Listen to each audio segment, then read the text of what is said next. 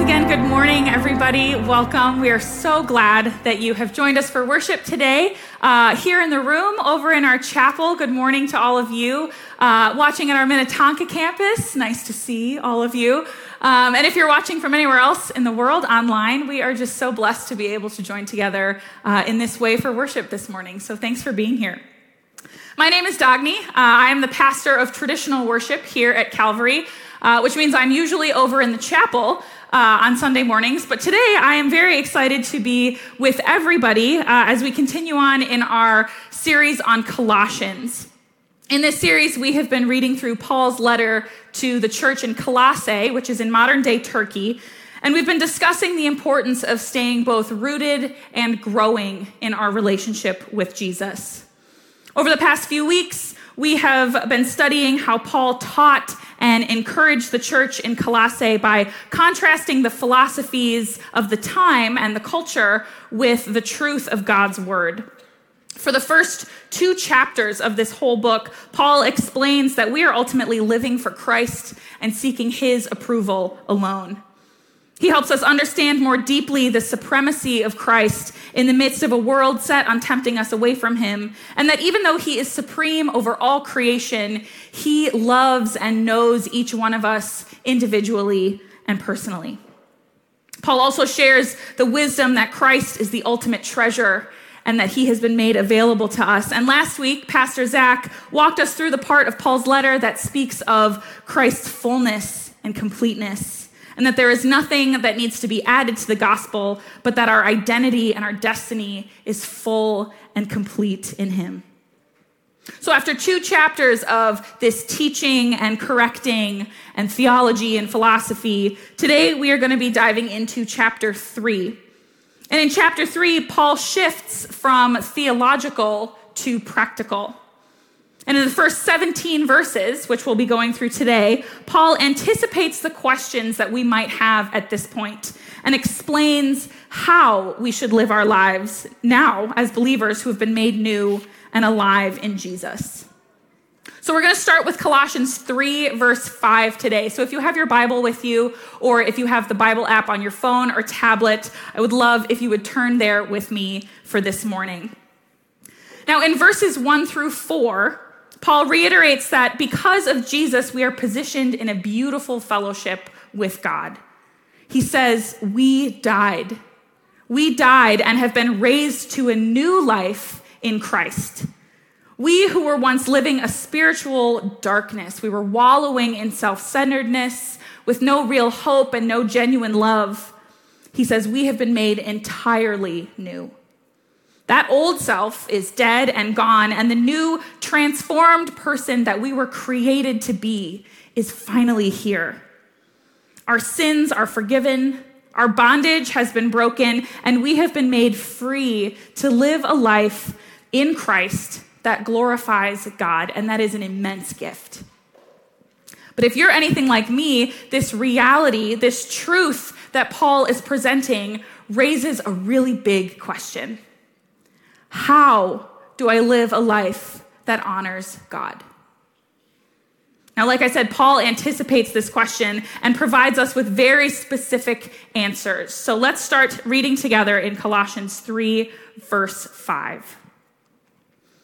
Paul says, put to death whatever belongs to your earthly nature: sexual immorality, impurity, lust, evil desires, and greed, which is idolatry. Because of these, the wrath of God is coming.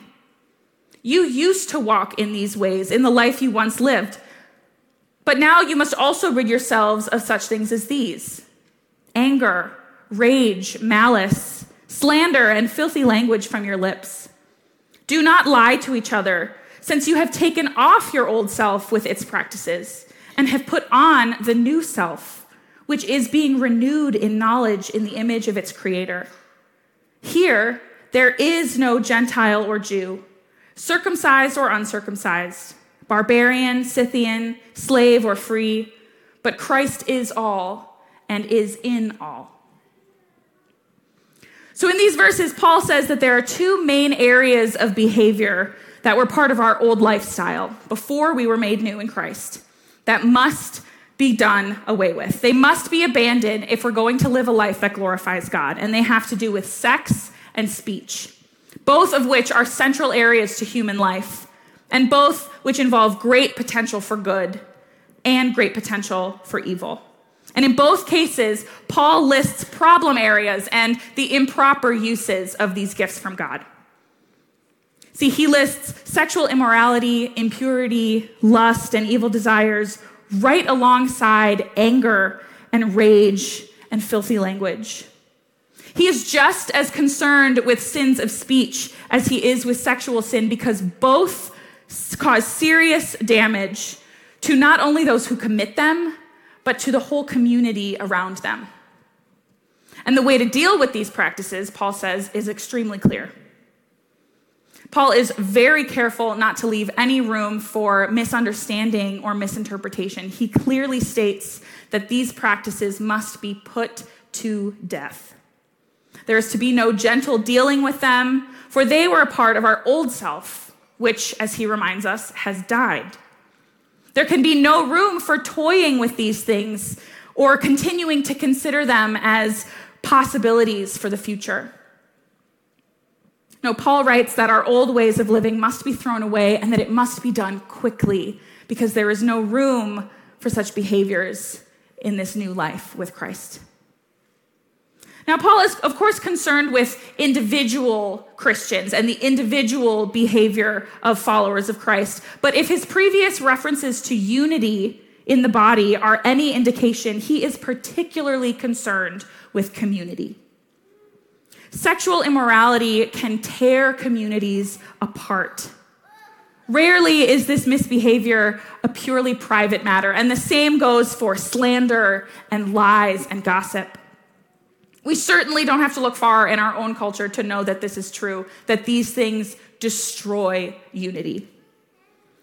And the point Paul is making by explaining in no uncertain terms that these things must be done away with is that when we have been raised to new life in Christ, it is all about unity. And that looks different than before. True unity as the body of Christ cannot come from simply naming it so. It comes from real reconciliation and relationship among us. And it becomes clear that this is Paul's intention when we reach verse 11, where he says, "Here there is no Gentile or Jew, there is no slave or free." He says, Christ is all and is in all. Any remaining divisions must be done away with. That could be cultural, social, racial, or economic. Whatever divisions existed must be put to death, because it is Christ who unites us.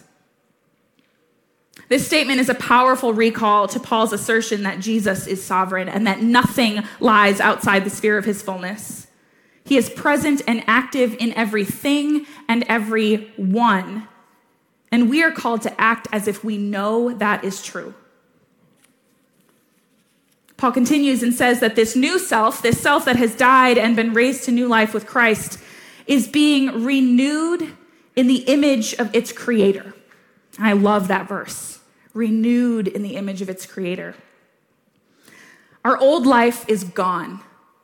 And in this new life, we are being renewed completely. And one result of this renewal is new knowledge.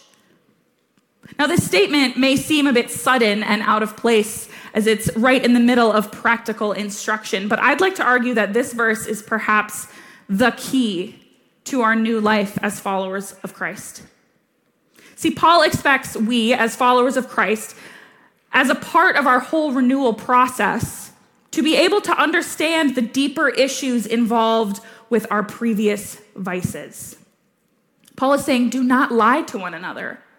Do not slander or lust or use filthy language or demonstrate greed, because your mind is being renewed and now you know better, because God, your creator, is the one renewing you.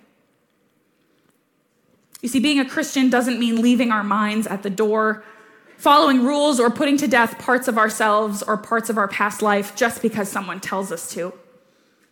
No, being a Christian and living as those made alive in Christ means learning to think harder, to think more clearly, and to know more deeply the truth about who our Creator is, and then responding accordingly. This kind of knowledge that Paul is saying is being renewed within us is part of what it actually means to be the sort of human the gospel is meant to produce. So Paul says, put off the old ways and let your mind be renewed by the Creator. Let's read on together and take a look at the next few verses, keeping in mind our original question where we ask, how do I live a life that glorifies God? Paul says, therefore, as God's chosen people, holy and dearly loved, clothe yourselves with compassion, kindness, humility, gentleness, and patience. Bear with each other and forgive one another if any of you has a grievance against someone. Forgive as the Lord forgave you, and over all these virtues put on love, which binds them all together in perfect unity. See, having taken off the vices of our old nature, Paul explains that we are now free to clothe ourselves in the virtues of Christ. And I love that imagery of clothing ourselves. I've always found it to be a powerful image when thinking about how I have been made new.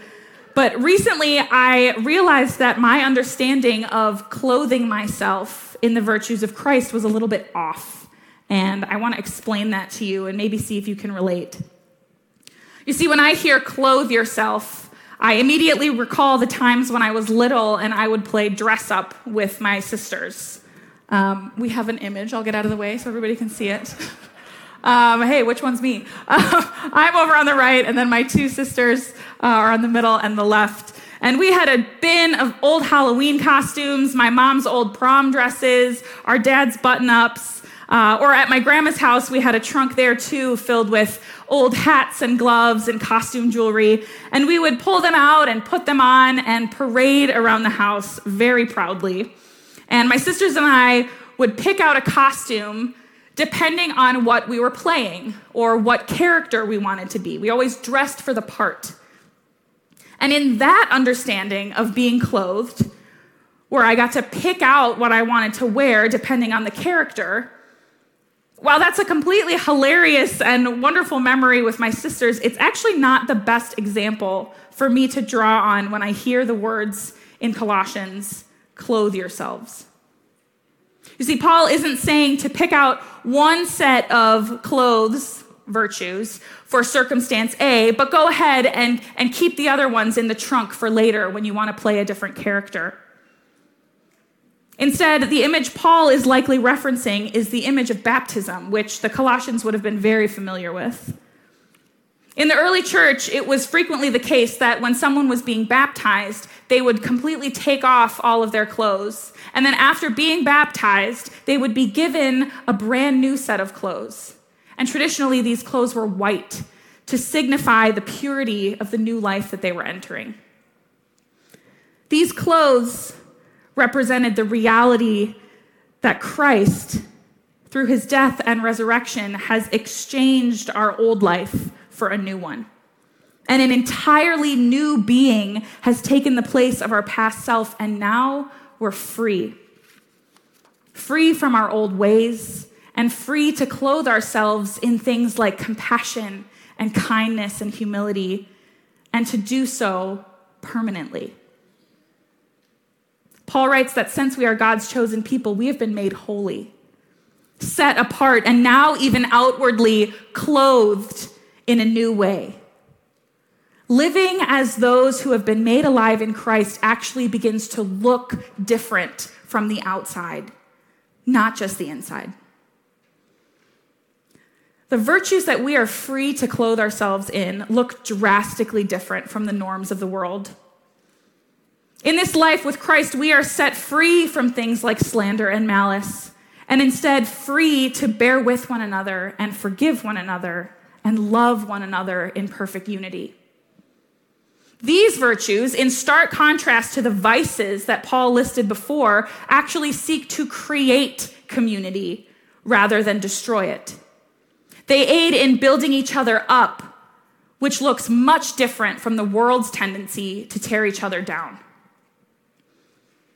And it's amazing to me that Paul's teaching here is just as relevant for us as it was for the Colossian church. We face age-old obstacles in this world, culture, philosophy, and religious traditions that seek to turn us away from the truth of the gospel. But what Paul is saying is that when you accepted Jesus as your Lord and Savior, you were made a member of the family of God. Your priorities changed from serving yourself to serving Christ.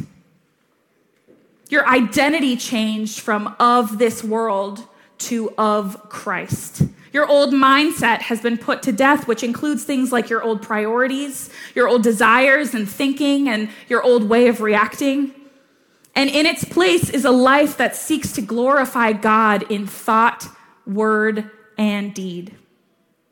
And that looks different.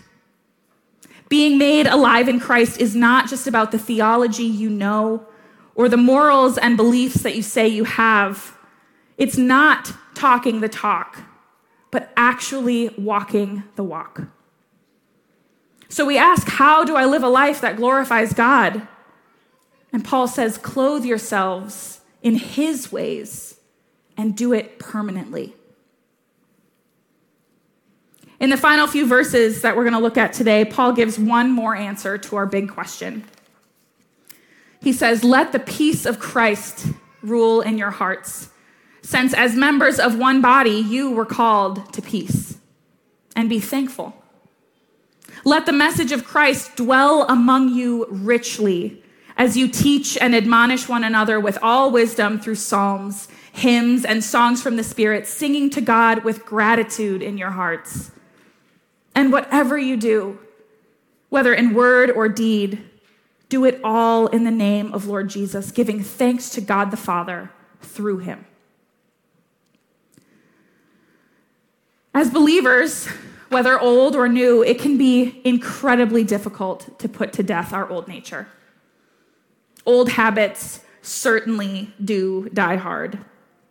We face daily battles, both in public and in private, and although we have been made new, we remain broken human beings in need of deep repair.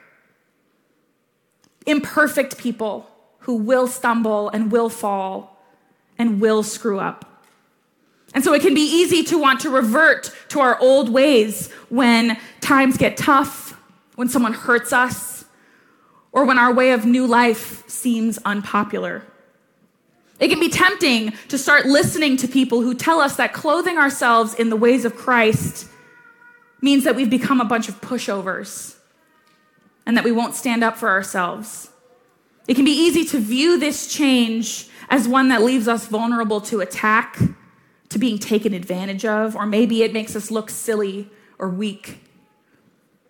And to that I ask, have you ever tried forgiving someone who seriously wronged you? Have you ever attempted compassion and patience when met with someone very frustrating, giving you an ignorant argument? That is hard work. That is extremely hard work, and that comes from the very depths of us. And the reality is that on our own, we are not able to do it. On our own, it is much easier to slip back into our old ways, which is why Paul speaks so passionately about the unity of the body of Christ.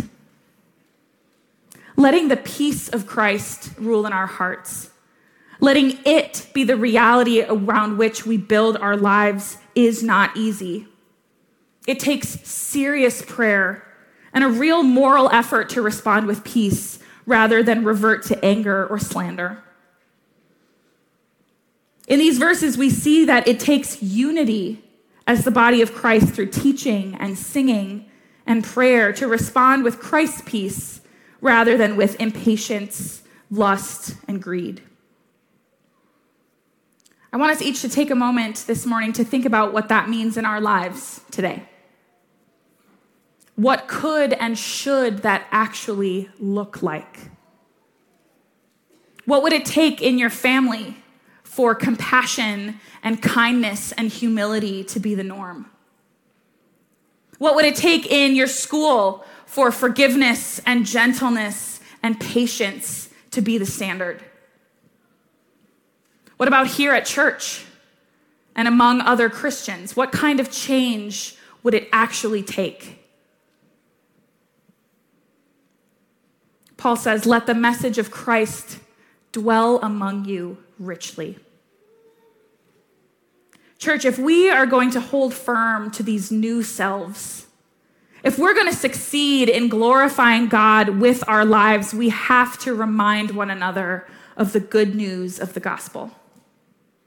There can be no division among us in the body of Christ. Behaviors that tear us apart must be put to death, and instead we have to encourage one another, teach one another, pick each other up when we fall, pray for one another, and know that looking different, that being different in this way as those who have been made alive in Christ is not an individual sport. It requires active unity and proactive discipleship. It looks like building up the next generation and teaching one another and correcting one another with patience and love. It looks like rejoicing over each other with songs and psalms, because walking in this new life is hard. We will be met with obstacles and temptations to respond the way that the world wants us to. The world will scoff at people who are clothed in something different. And so Paul says, whatever you do, whether in word or deed, do it all in the name of the Lord Jesus, giving thanks to God the Father through him. We will be tempted to revert to our old ways. And the reality is that we will fail sometimes. But as a final response to our question, how do I live a life that glorifies God? Paul says, do everything in the name of Jesus Christ. Remain rooted in Jesus Christ. And it will be difficult sometimes, but God in his mercy has made it possible by uniting us in Christ and giving us the gift of the Holy Spirit. It's with his power and his help that we can live up to and live into our new identity in Christ Jesus. It is in relationship with one another and with the Holy Spirit that we are ultimately given the strength to live a life that glorifies God. One where we are free to take off our old selves, clothe and unite ourselves in the peace of Christ, and grow into the newly created selves that we were always intended to be. Would you pray with me? Heavenly Father, we come before you this morning just with so much gratitude in our hearts. Grateful that you have made us new and that you have exchanged our old life with this new one, Lord, where we are free to fully and boldly glorify you. God, you know more than us the ways that we have fallen short and that we have continued to stumble back into our old ways, Lord. And for that, this morning, we ask for forgiveness. Forgive us for the ways that our actions and our behaviors have weakened and fractured the unity of your people. Unite us, Lord. God, help us to know so deeply who we are in you that it becomes simple and easy to throw off our old ways and instead clothe ourselves in your peace. Help us to respond to this broken world with compassion and patience, all in the name of Jesus Christ. And it's in his name that we pray this morning.